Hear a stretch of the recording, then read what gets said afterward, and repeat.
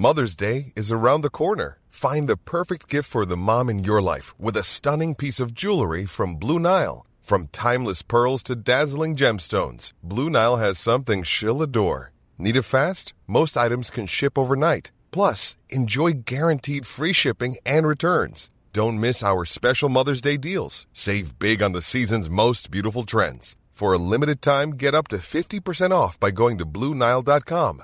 That's BlueNile.com.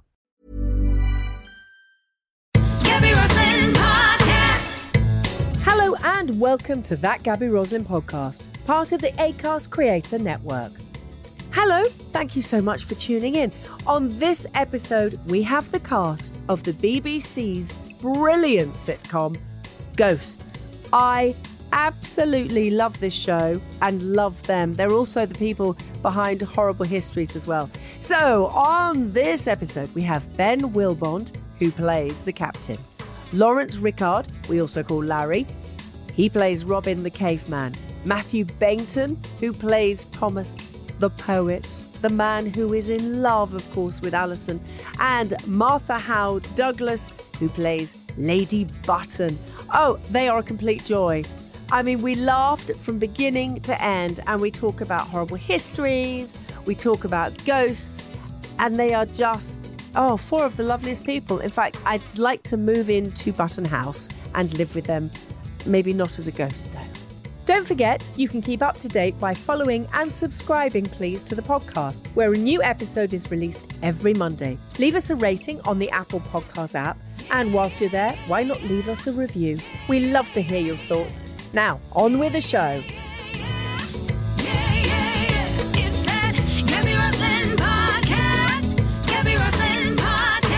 Matthew Bainton, Thomas, Lawrence Rickard, Larry, Robert. See, so many names for you. The caveman.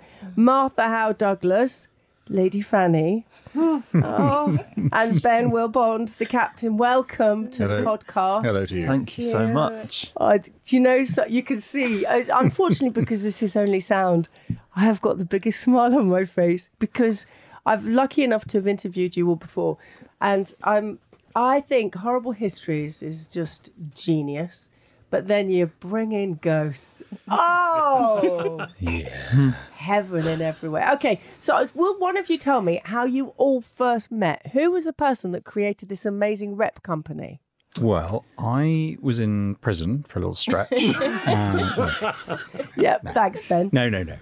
How do we meet? What was the very first moment? Because you're all performers. Sadly, there isn't one day when we all met for the first time, is there? Because some of us had met each other, some of us hadn't. Yeah.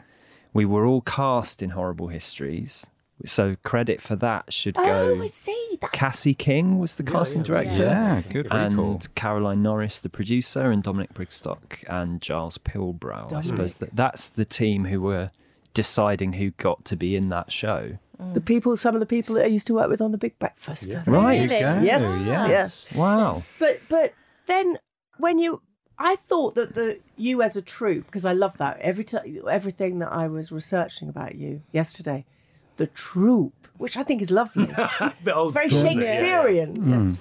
But the gang, the troupe, the rep company that you are, I thought that you all came together before the start of Horrible History. No, I didn't know any of them. Me and Matt, we were the only ones who hadn't met anyone, right? I'd met Simon. Had you? I hadn't met any of them.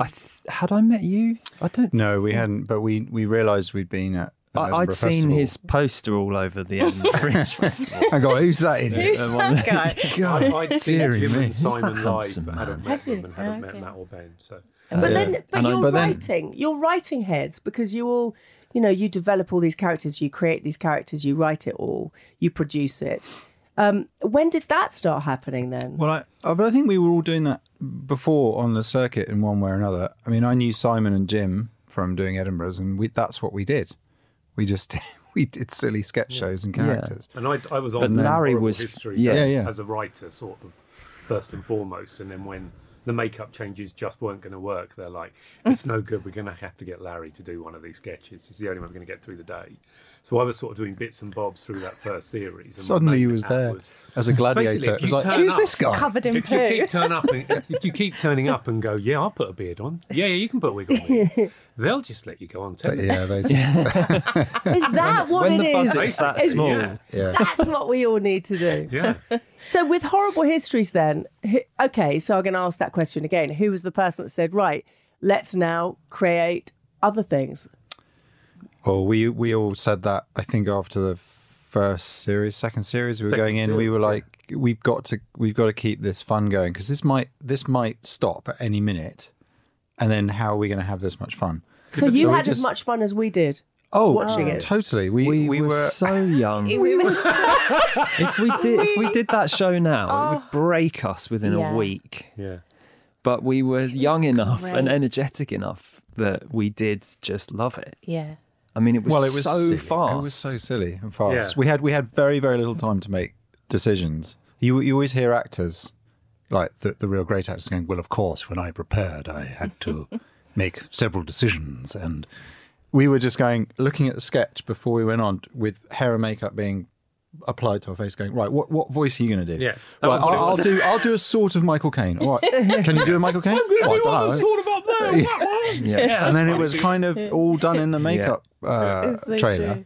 And then we got onto set and then did a very quick rehearsal and then adjust, because you can feel whether something's working or not, and then just shoot it. There literally of, just wasn't time. If there wasn't something technically wrong, like something had fallen over, it's like doing Doctors. then that was it. It was in the can and it was done. To the extent that there is a sketch in, I think, series 1, which is Gladiator School, where I laugh and I try to hide behind a stick. And they didn't do another take because they didn't have time, so it's just in the show. My favourite is that one where Jim did the whole sketch with his eyes shut, and it was about halfway through shooting it, Dom, the director, went, has he been doing it like that the whole time? And it was clear that he had, and at that point you're too far in to go back and start again, so we just did it with his There's eyes so many. If you comb through it, you will see a lot There's a lot of there's a lot of people turning slightly away. Yeah.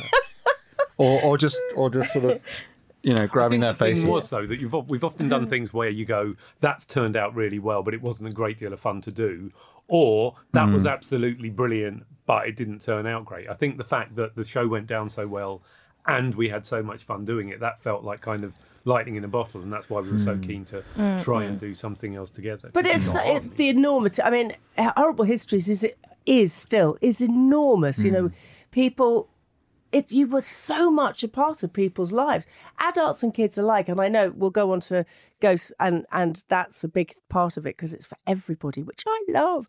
But Horrible Histories really captured everybody's hearts. I mean, it really did. Did you have any idea when you were doing it, apart from coursing all over the place? I think the first series, we look back, if you look back at that, it felt it really doesn't look a lot like this. It's not very good. No, it's terrible. I actually can't watch it. It's not very good. I can't do it. But there were moments. There were moments in series 1 where we went, "Oh, this is good," and they stood out. There were certain sketches and songs where it was like, "Oh."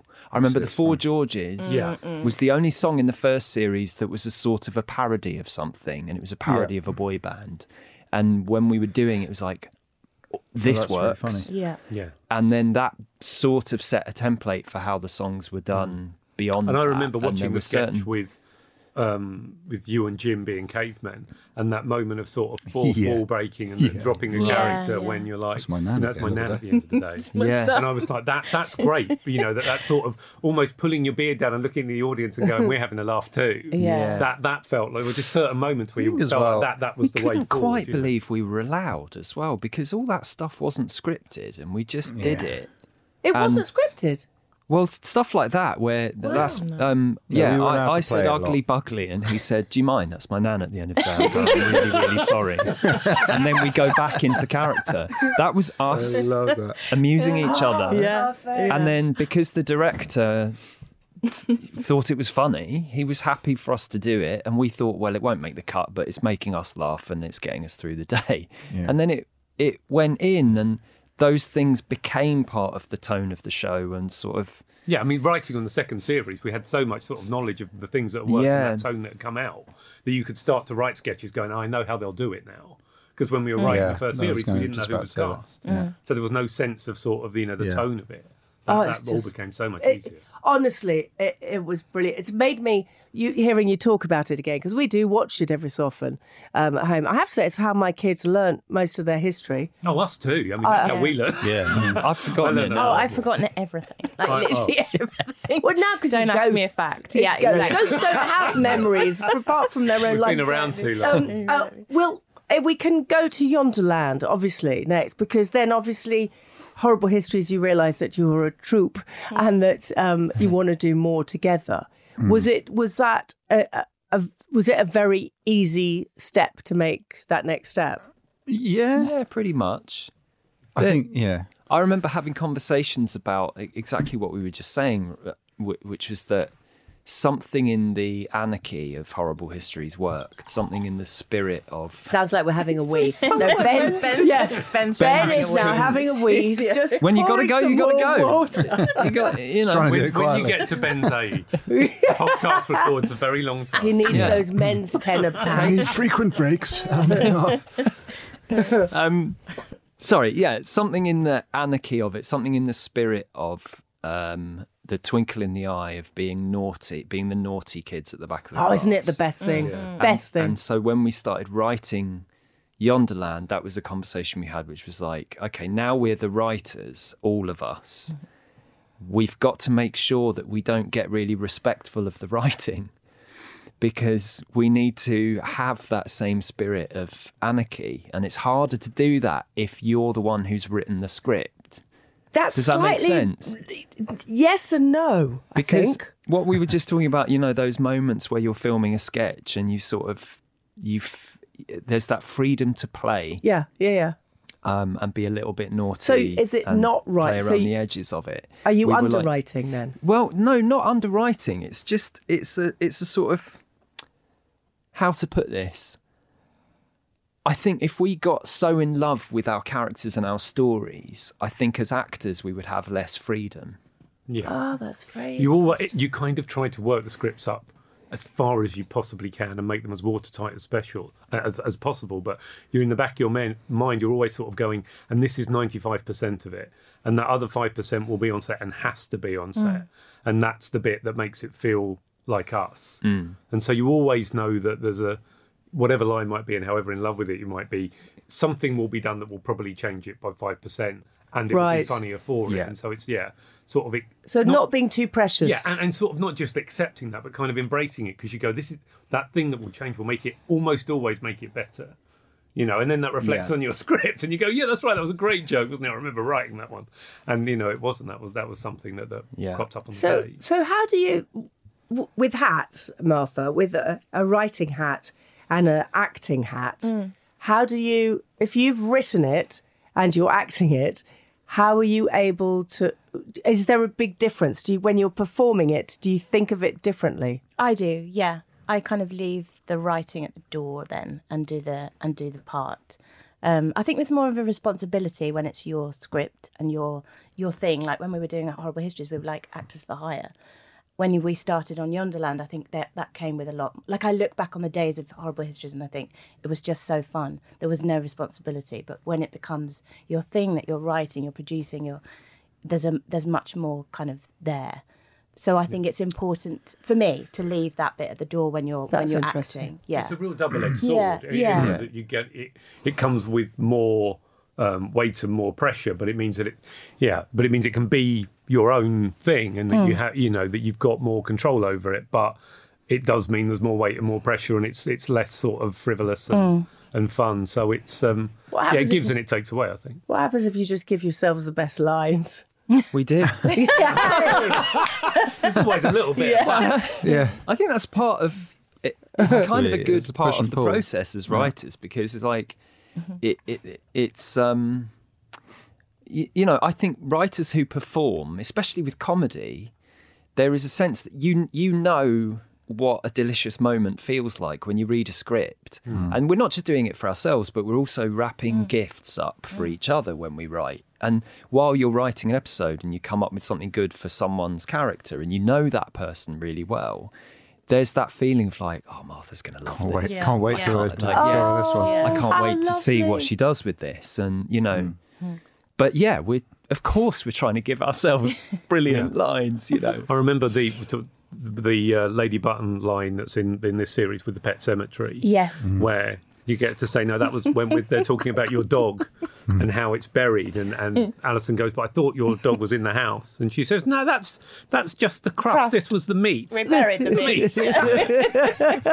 just like, oh, yeah, they have a ball with that line. It's such a lovely moment. Great. Yeah, it's lovely. I love that you said those delicious. Okay, let's go to Ghosts because it is sort of bigger. I hope it's bigger than you ever imagined. Did you think it would be like this? No, I didn't. No. No, we were just making it up as we went along. Yeah.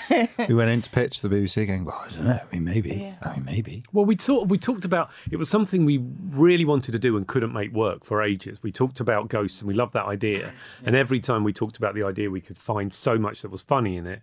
And then for ages, we couldn't make stories work because stories sort of need stakes like money and death and all the things that don't matter to a ghost. And we kept putting it away and going on to other ideas and then coming back to it. It wouldn't stop sort of niggling. And then it was sort of hitting on Mike and Alison and them having the stakes, them as the living people, and then having one of them can see the ghost, one of them can't. The way I remember it's the big breakthrough was that the ghost story in the pilot would be them arguing over who gets the dead lady's room.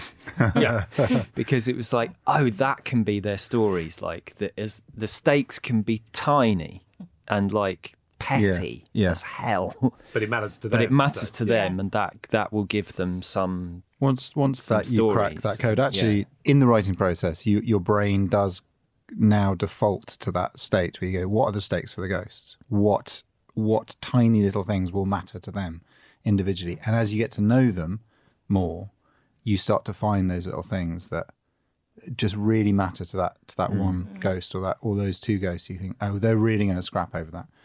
And then you've got half an hour to play that out. There might be big stakes in the episode for Mike and Alison, but for the ghosts, it might be they've heard that they're going to ban baked beans. We haven't done that. No. That's a really good that's the sort of one where Pat would absolutely lose his mind. Shit. You what? You've got to do that now. You've absolutely got to do that. I read that you have said, Matt, that there was something to do with the Danny Dyer story on Who Do You Think You Are? Oh, yeah. And I'd forgotten that. And Rocky Horror Show and all sorts of things. Going back to the conception of the show, one of the things we spoke about a lot in the pilot was Alison was what would. Alison. It was the idea that Alison would get really into and excited by this lineage that she suddenly discovers that she's got. That's where the Danny Dyer reference was, wasn't it? Yeah. Because they had just done the series of Who Do You Think You Are, where he found out he was related to Henry VIII. Descended from Henry VIII? He was Henry VIII. Almost certainly. Anyway, some king who, in common with hundreds of thousands of people, he was exactly. But that was just sort of an amusing thought to us, was like the idea that Alison finds out that she's got this kind of aristocratic lineage and is really into it immediately, wants to sort of embrace that side of herself. There was, and also it said Rent-A-Ghost, which is something that I don't think any of you are old enough to remember. No, it's Rent-A-Ghost is one that other people bring up, but I never watched it. Because to me it's not. Because it's got ghosts in it. Yeah, exactly. That always annoyed me a bit. So there was a it's also a bit like Ghost in that there's a ghost. After our first outing, the first series, the first show, someone tweeted, "Well, it's not Rent-A-Ghost, is it?" So I'm not going to watch it. You go, right, but hang on. I think that was the one critic. I can't remember. Was it Bush? It was someone who did. Won't be as good as Rent-A-Ghost. It's no Rent-A-Ghost. And we're like, no, it's not. Thank God. Thank God, it's not. No offence to Rent-A-Ghost. I don't remember Rent-A-Ghost. So we weren't trying to make that. Yeah. Well, but this season. There's no spoilers. Just in case you haven't watched some of the episodes, you can get them all on BBC iPlayer right now. But I have to say, even though I'm smiling, there is a part of me that is broken because my youngest daughter does an impression around the house. Get out, witch! I can't do it, and she wouldn't let me record her doing it, but it's very good. Oh, we had some tears this season, and that was very, very sad because we all love all of the characters. I have my soft spots for all of you, but there's a couple that and Mary was one, and she's passed over. Yeah. Alas, sucked off. That's what she wanted. Yeah, it's what she wanted. But if you're going to do a deep dive on the whole theme of the show, let's get into existentialism, right? Because at some stage we're all going to go, and it would be remiss of us not to touch on that. It's a show about ghosts, and they haven't moved on. They're stuck in a house together, arguing away and living their afterlives. And then, it's got to end some stage. Absolutely, of course. And actually, that's what makes it a bigger, deeper, sort of thicker show. There's more meat soup, there. An autumnal soup. But so how not do you... Not a consommé, broth. It's a broth, definitely a broth. Yes. It's soup season. So talk me through the process of how you sit down. I mean, you're all... You said you're very tired because you've been working and writing so much. But how does it work then? You all get into a room together. Let's not talk about the COVID one because I know you all did that separately and then got together. But do you just go, okay, time to sit down. We'll all sit in a room and then this is my character. This is what's going to happen. How does that work with such... I know America does it like this. Yeah.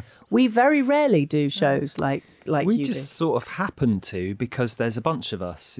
It's strange that I think the reason people often question, why don't we do writers' rooms in the UK? It's economics. It's literally like American shows have 20 episodes. Yeah. English shows have 6. But we want 20 of yours. Sure, but like the minute you have a writer's room, all those writers have to be paid. And if there's only 6 episodes to go round, you can't put 10 people in a room because they don't each get to write an episode. But basically, because we love it, we do all of that stuff for free. And then at the end, the reward is we get to write a script each. So we've sort of happened into something that's somewhere halfway between the UK kind of authored voice, of the writer-performer and the American writers' room, just because there happens to be quite a large group of us.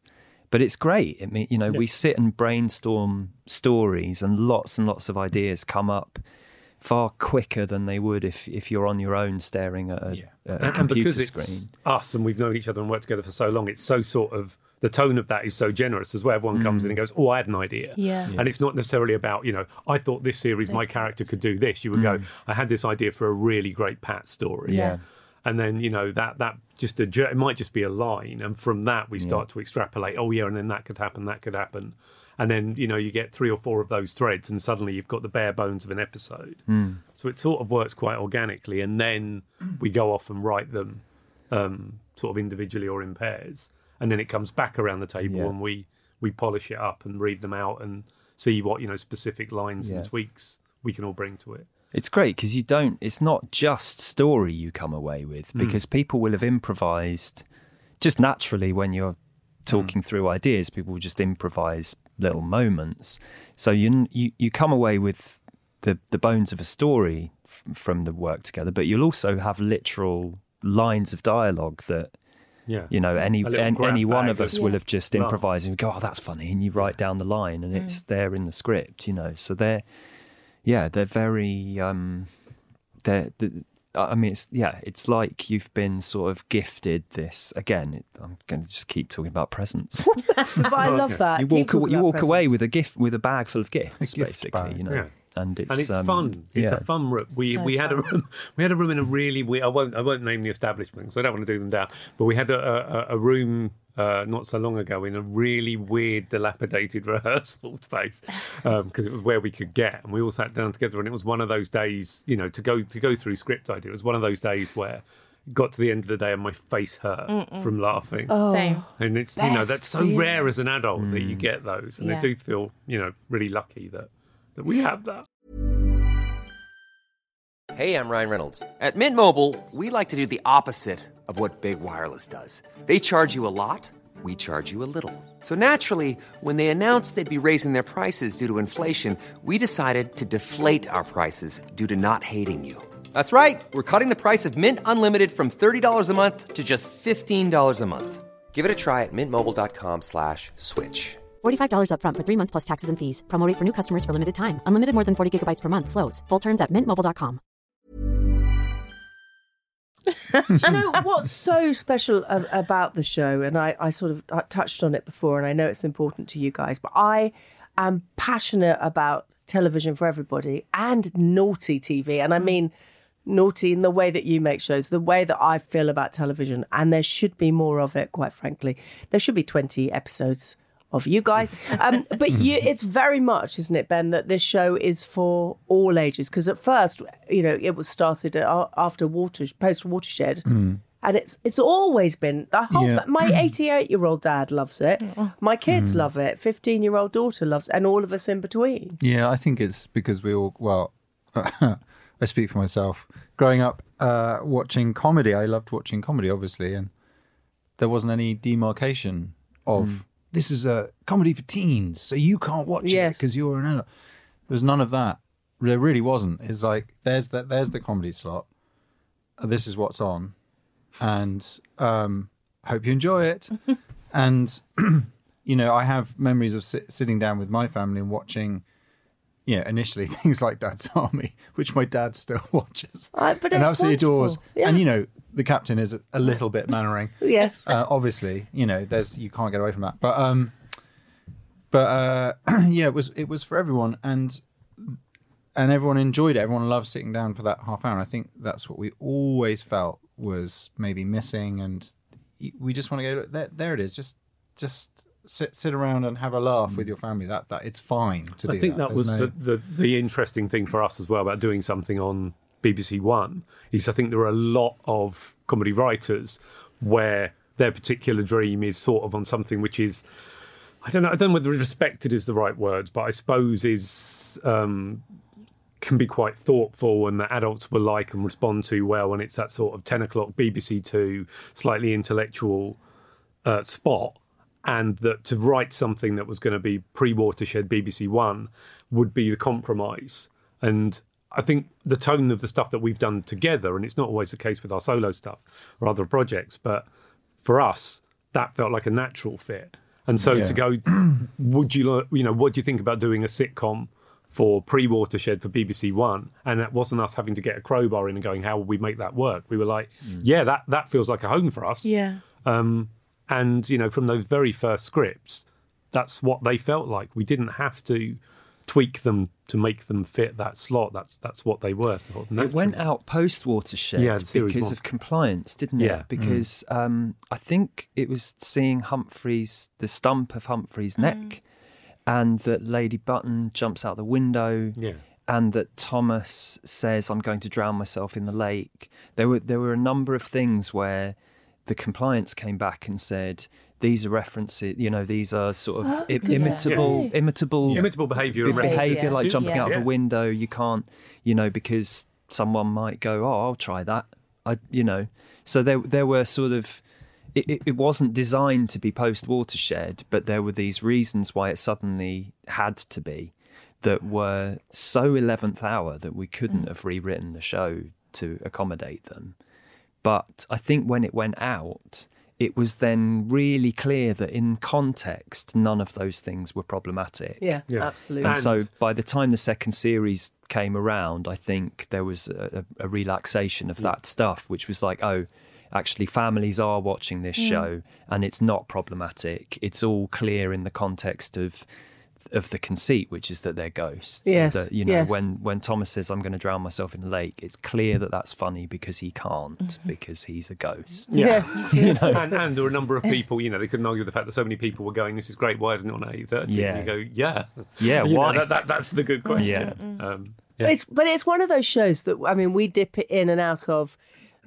We go back to our favourite episodes from all of the seasons. And we do that, as I said, my 88-year-old dad loves it. And he sits around at our house, comes around to eat at our house. He goes, "Ghosts." And we put it on, even when it's not on. And so we put it on and he'll say, "Oh, can we have the one where..." So whatever. I love and that. And it's, for me, that's... And he sits and giggles like a child, and that's quite magical to see. And we all, you know how much I love it. I've told you all to your faces before, but it just works. And when something works like this, I hope it carries on and carries on. I hope you don't do the, "Well, we've done it all now. We're fine old actors. Time to move on." Just please keep it going. I don't know, obviously, and you won't be able to say, but is there a Christmas special? Yes. So we are allowed to know. Well, we said it now. So whether we're allowed or not, you do know. That's as good as being. Well, it's only a couple of months away. Yeah, exactly. Yeah. Rather scarily. And it's, I'll say this because Matt can't, because it was here, his and Jim's script, but it's a great Christmas special. Yeah, it's lovely. It's my favourite one. It's Really? Yeah. It's absolutely. So you did it yourself? You and Jim did it, just the two of you? Me and Jim wrote it. Well, but in the same way that we just discussed, we had a gift bag. You gift. These are the Christmas gifts. We had a Christmas gift gift. bag. Yeah. And this is an episode that It was a hamper. we happened to. It was a Fortnum and Mason.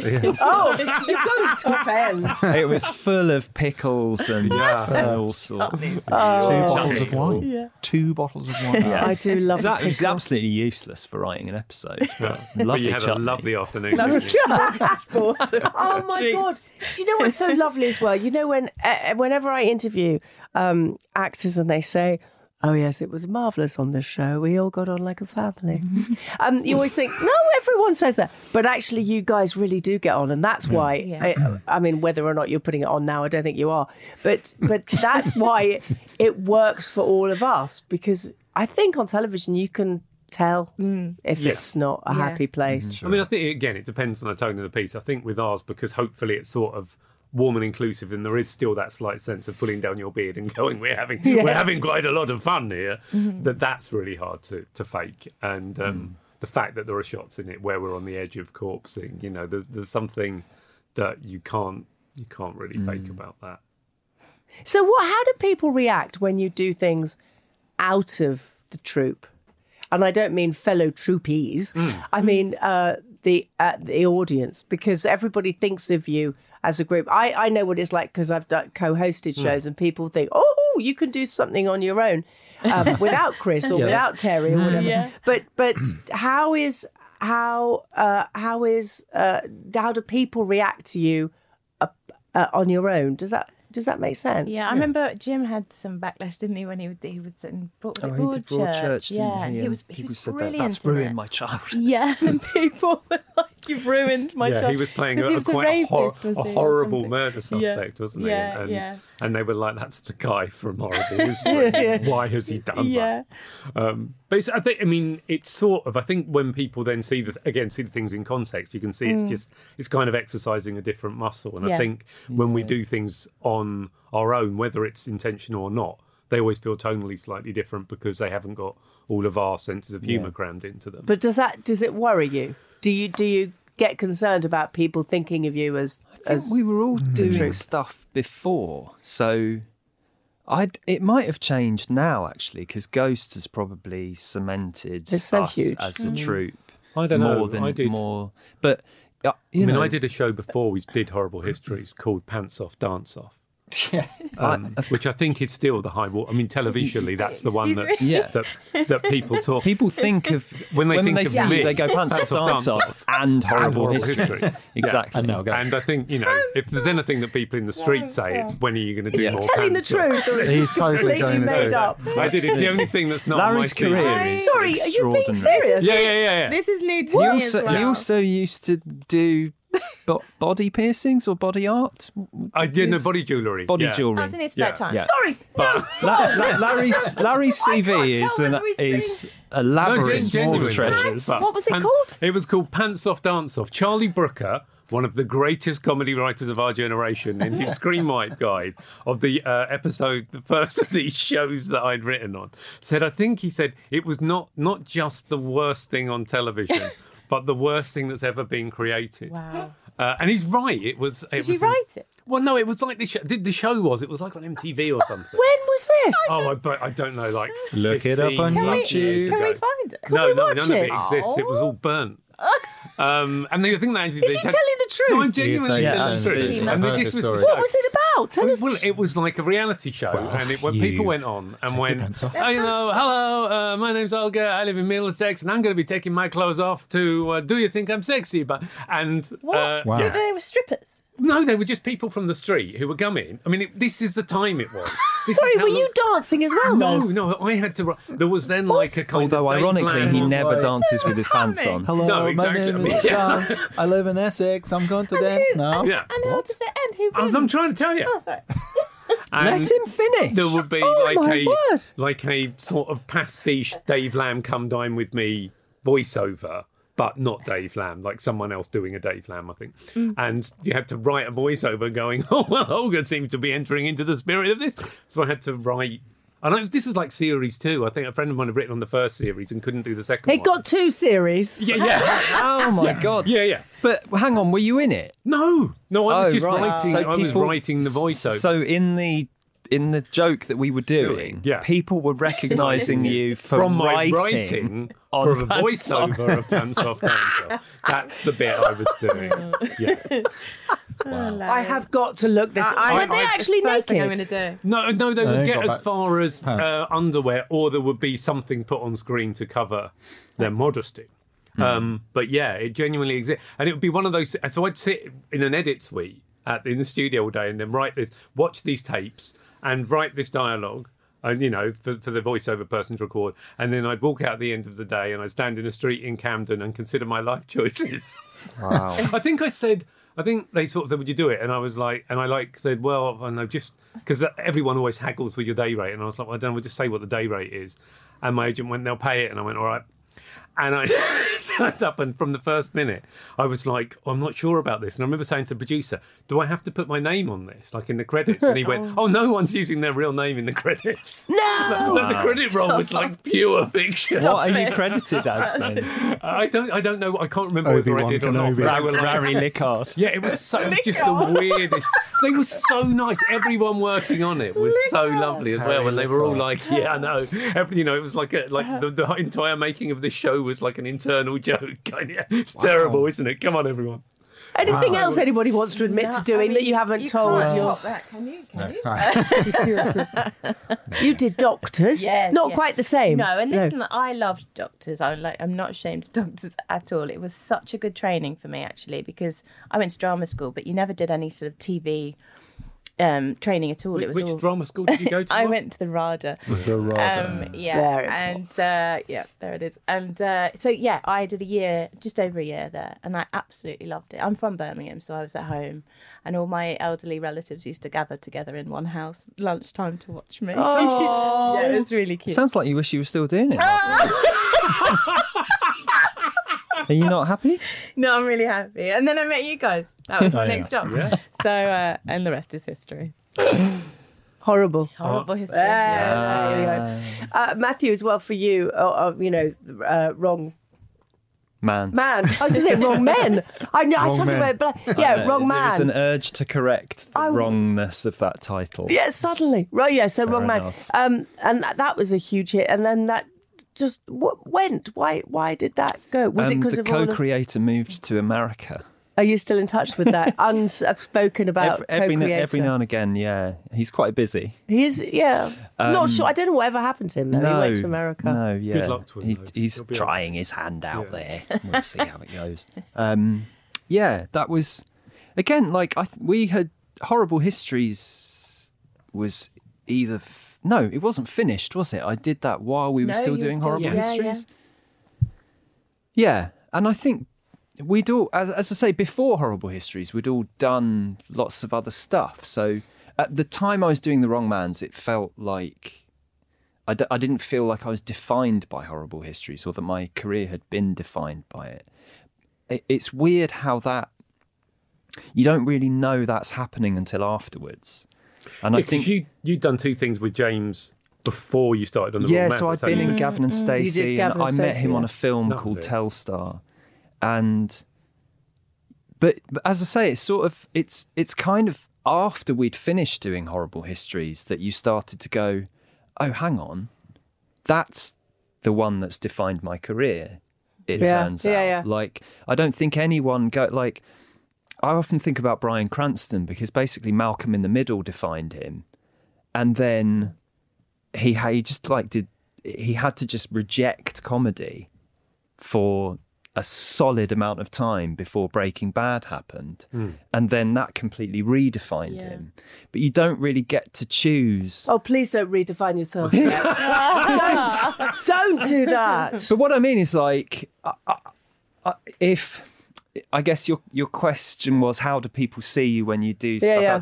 When I did The Wrong Mans, I don't think that anyone was going, oh, but hang on, he's the Horrible Histories guy. Yeah. Whereas I think now, any one of us doing something outside, we might find that there are people who are like, well, hang on, I'm used to seeing you in that tone, and I'm not sure I'm comfortable seeing you in another tone. But Jim did Broadchurch, I did The Split, and I didn't really get people going, no, I can't believe you. Well, drama. Ben and I have just done something which is the two of us writing it, but I think it was sort of a slightly subconscious decision that we're in it, but almost like as cameos, because it then gives that delineation. No, that's in November. Soon, isn't it? Yeah. November. Okay, what is that, Ben? Tell me more. It is called We Are Not Alone, and it's a comedy about an alien invasion. But it's set after the invasion. It's like we'd always thought to ourselves, what actually happens? Because you get these Hollywood movies where, oh my God, the aliens are here and we got to fight them. And then we just thought, well, what if they won? Because they would win. What happens then? Do they stand around and go, right, what do we do? What do we do now? And it's all about them coming to terms with the fact they've got to live with humans and sort of try and fit in and, try and figure out how we operate. It's really a big sort of deliberate exercise in which to go, aren't humans pretty stupid actually? Yeah. So the aliens can sit around going, hang on, sorry, remind me about your energy policy again. How does that work? What are you actually burning? What are you burning? Why are you burning that? It's that those. Hopefully, we don't need aliens to remind us. But what a great way to talk about. So where's that going out? So it's going out on the 20th of November. Oh, yeah. Where? It's a pilot. It's BBC. On Dave. So Dave. Oh, right. Okay. Yeah. Cool. So it's Dave. a feature-length pilot. So we're keeping our fingers crossed that they commission a series, but they're well within their rights to go, this is awful. We're not why would they do that? No, but that's so it's a feature-length pilot. So it's But that's one of those things where you say that the way that we approached it and the roles we take on, I don't know whether it was conscious or not, but the fact that we've kind of remained largely behind the scenes on it. Yeah, because it was sort of a separate thing, but it was two of us from the gang rather than one of us. It didn't feel like a funny thing, isn't it? Yeah. But it felt right to do that. It felt right to just take a step back and not try too hard in that, trying to be frontal and go, this is our show, because we're not like that. No, and it needed young people. It needed young people. You're all very young. Stop. Even younger, if you can imagine such a thing. Do you know? Okay, so let's end on our love of ghosts. Obviously, I have to ask, and you're not going to be able to say, but let's hope there's going to be more and more and more. I presume you can't say, but would you all be open to keeping this going? Because we do love it. Yeah, we love it. Yeah, good. Do you love it as much as we love it? We love it. It's funny. You do fall in love with characters that you write, and we've never done anything that's lasted this long with characters that we've created and a group of characters. Yonderland had Debbie at the center of it, but then it was just new crazy people each week. And the puppets. Whereas this is something where we've got to know these characters and got to know more and more of their backstories, and it's they're real to us. Yeah, and the world knows. Well, I don't know. Does America make their own? Yeah. That's right. It's their own one, not you guys. No.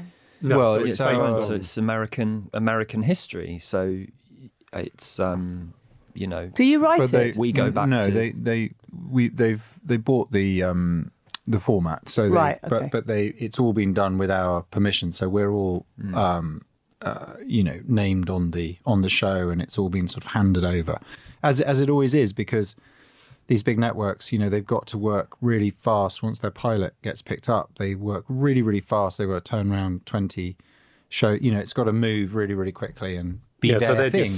I think it's today, in fact, isn't it? It starts to go out. Their second series goes out, and by the time they finish that, they will have made more episodes than we have because of the way that. But there is some crossover. Matthew, do you want to talk about that? I'm in it. You're in it. I'm a little guest role. Okay. A little guest role, and it was very sweet of them. And I think, I hope that more of us will sort of get the invitation to go out there and play. Honestly, they are so grateful for the concept, the idea, when they decided the gift. It was a massive gift to America for this special relationship. It was a massive one. And it costs a lot to ship across. It's a big gift. And they unwrapped it and went, my goodness, I think we can make this work. They didn't say it in that accent. No, but That would have destroyed the point, wouldn't it? Might as well use ours if they're going to do that. It was better than the accent he had of the girl from Essex, which has worried me. Well, no, she was of Polish descent, but she was living in Essex. That's what I was going. She's definitely stuck in your head. Guys, thank you for Ghosts. Thank you for being on the podcast, but really, and for the films and the. Oh, are you going to do a film of Ghosts? You did, Bill. If anyone's got a spare 10 mil knocking about. Yeah, it will cost at least 10 to 15 to 20 million pounds. Well, I mean, we're always that went up and up. We're always looking at stuff, other stuff to do, and whether that would be live or features or other. Features are very tricky to get off the ground, and of course that's a whole separate podcast. Gabby, the answer is yes. We'd love to. Okay. So if somebody's listening that wants to give you, was it 10, 15, 20? 20 to 25, 25 to 30 to 70 million. A man called Greg Film has just suddenly woken himself from a doze. And gone, they need my money? Well, of course. Fetch my enormous checkbook. Sounds just like Greg, caveman. My name is Greg. Film. I'm Greg Film. You are a joy, all of you. Thank you so much, guys. Thank you. Thank you. Oh, thank you so much to that fantastic cast of Ghosts. I've got to tell you, I completely fell in love with each and every one of them. And of course, you can catch up with the whole of this season and past seasons too on BBC iPlayer. Coming up next week, the multi-talented, multi-voiced Jess Robinson. That Gabby Roslin podcast is proudly presented to you by Cameo Productions, with music by Beth Macari. If you wouldn't mind, could you give us a like, a follow, a subscribe, and please leave a review? We read them all and love to see what you've got to say. See you next week.